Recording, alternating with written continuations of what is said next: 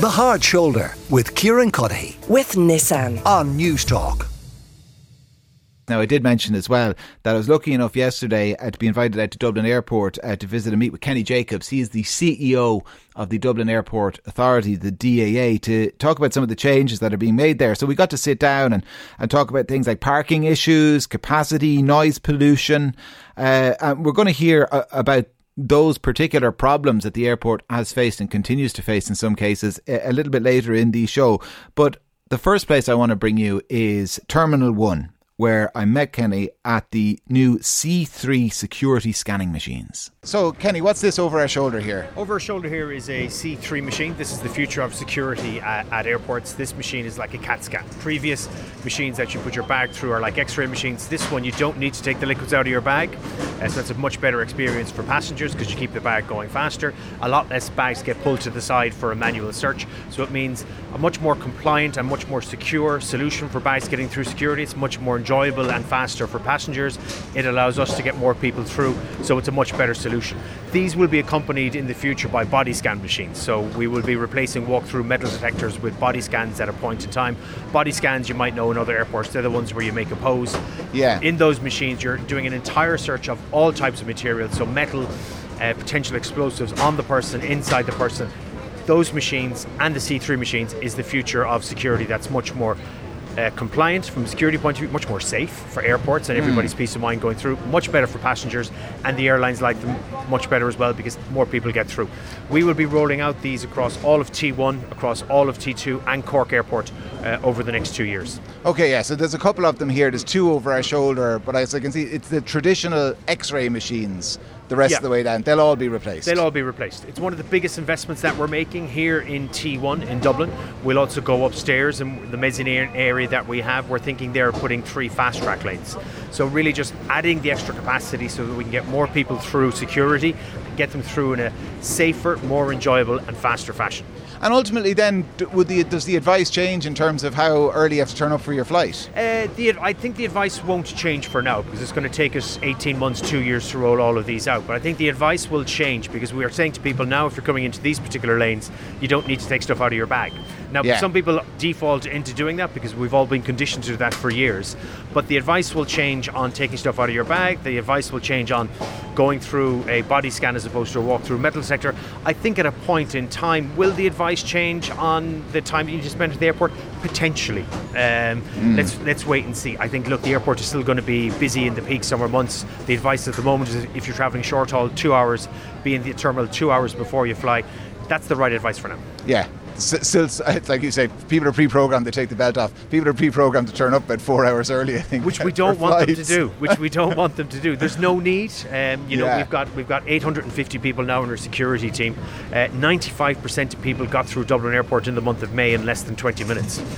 So we're in a good place with the people getting through security. I expect that to continue all the way through the summer. So nobody needs to come here 4 hours beforehand. You might run out of things to do. We've great food and beverage and retail opportunities for you to spend your 4 hours, but you're better off just following the advice, be at the airport 2 hours before your flight. Yeah, so we might go down and see some of the new food and beverage options in a moment, but you touched on it there. I mean, those capacity issues and constraints that were experienced last year, there's no indication there'll be a repeat this year? No. The volume of people going through Dublin Airport is up compared to last year. There's no indication that the same things will happen this year. What happened last year was at the end of May. I think the airport did a very good job of recovering. We've worked very, very hard this past 9 months to recruit more people, to really optimise the planning and management of security resources. We've also done the same with the washrooms that we have, pretty much everything in Terminal 1 and Terminal 2. So we're committed to giving customers, and so far we're giving our passengers a much better experience. That will continue through the summer. Can't give a guarantee, because things outside of our control can happen. You know, if French air traffic controllers decide to go on strike, if there are issues with European airspace that cause delays, people could be delayed on the tarmac, and it might be maybe outside of our control. But we've worked really, really hard with everything in our control to make sure that it's a very efficient experience for passengers coming through Dublin Airport this summer. All right, well listen, we'll go down and have a look at some of these food and beverage options and the changes there. Okay, great. So Kenny, over, well, I'd say our right shoulder, my right shoulder, your left shoulder, that's all going to change up here, is it? Yeah, this food and beverage over here, where we've got the Burger King, the Garden Terrace, here you're going to see new outlets go in. So we want to give passengers a lot more choice. healthier choices, different varieties of food. So we're going to be transforming this area and a couple of other key areas that we call F&B areas, food and beverage, over the coming year. So it'll give you more choice. We'd like you to be able to do some pre-ordering on your mobile device, and we're working with new partners on these. So things like Camille Thai, Coffee Picker would be some of the brands that you'll see coming in here. That Guinness bar below, the Marquette bar, that sells the most pints of Guinness of any location in the country. So the busiest Guinness pub in the country. Most pints of Guinness poured of any pub in the entire country. Wow. So now you can see why. I mean, there's a huge number of people who go through Terminal 1 here every single day, and even in summer, people going on the holidays, they will have a pint before they get in the flight. I hope just one. So you mentioned the fast track security when we were down at the new scanners.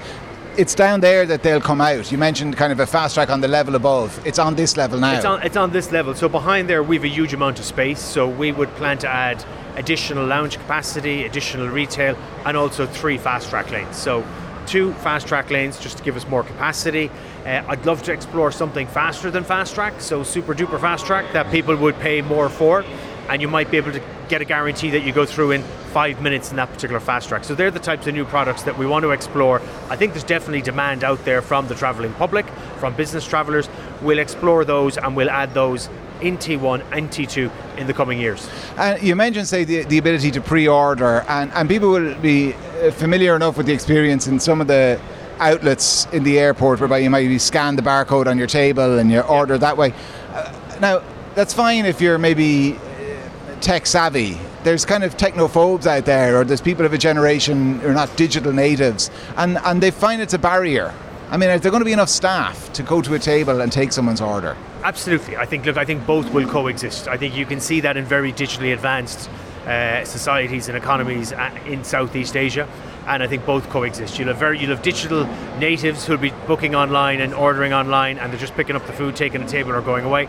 And then you'll also have grandparents who'll want to do it old school, and that's perfectly fine. We'll accommodate all types.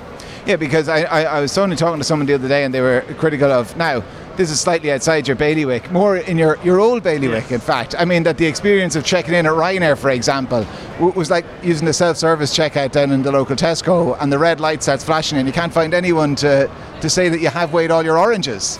You know, that people feel a lot of loss, like they've been abandoned in terms of customer service. I think generally, though, the direction of travel for check-in is that more and more customers just want to have the boarding pass on the phone. They just want to do the bag drop themselves. I mean, there's different airlines do bag drop in different ways. I think I like the new Ryanair bag drop approach here in T1. I like the Aer Lingus one in T2. The feedback from the travelling public is generally good. Now, if you're on a first wave flight and it's chock or block down there in both Ryanair and Aer Lingus, it can take time. But I think generally it's the direction of travel that more people expect. I think every airport is always going to have traditional check-in, but it's going to get smaller and smaller as time goes on, because the airlines and passengers will just want to, not want to go up and say, yeah, I'm flying here. If you've got the boarding pass in your hand, if you've got your bag and you've done it before, it's very easy to use a self-bag drop. And for people who just can't get their head around it, they have to lump it. Look, I think they can either just carry on doing what they're doing. It might take you a bit of time. You'll kind of be going against the flow at some point in time. So look, I think it's good for everybody to be able to say, how am I going to embrace digital, and say, can I do it myself without having to engage with someone? And you'll probably find it's easier than you thought, and it's faster. Now, the opposite direction to all of this food and beverage are the gates. Yeah. And I know there's kind of been an upgrading as well there in terms of accommodating families and bigger groups. So we've added 400 seats across T1 and T2. Now generally, look, if everybody follows the travel advice, most people should get a seat. I think last summer you had a lot of people in the airport 6 hours before their flight, so a lot of the seats were taken up early, but we've added more seats. We've added 3 dedicated families eating zones. We've doubled the Wi-Fi capacity, so I think you can stream from most parts of the airport now, which is great. We've got 500 washrooms in Dublin Airport, so those 500 washrooms are now getting about 1,600 hours of cleaning every day.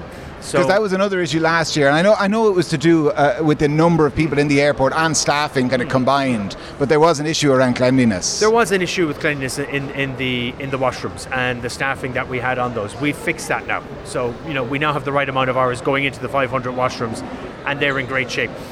I will go into the busiest washrooms myself. There's 5 that are the busiest ones in the whole airport.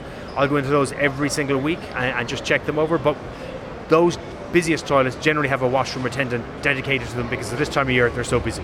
All right. Well, listen, over my shoulder as well, I can see plenty of activity on the runways, and I guess people listening will wonder, might there be activity between the runways, this famous land that's for sale? So we might grab a seat and have a chat about it. Okay. The Hard Shoulder with Kieran Cuddihy. With Nissan. Weekdays from 4 on News Talk.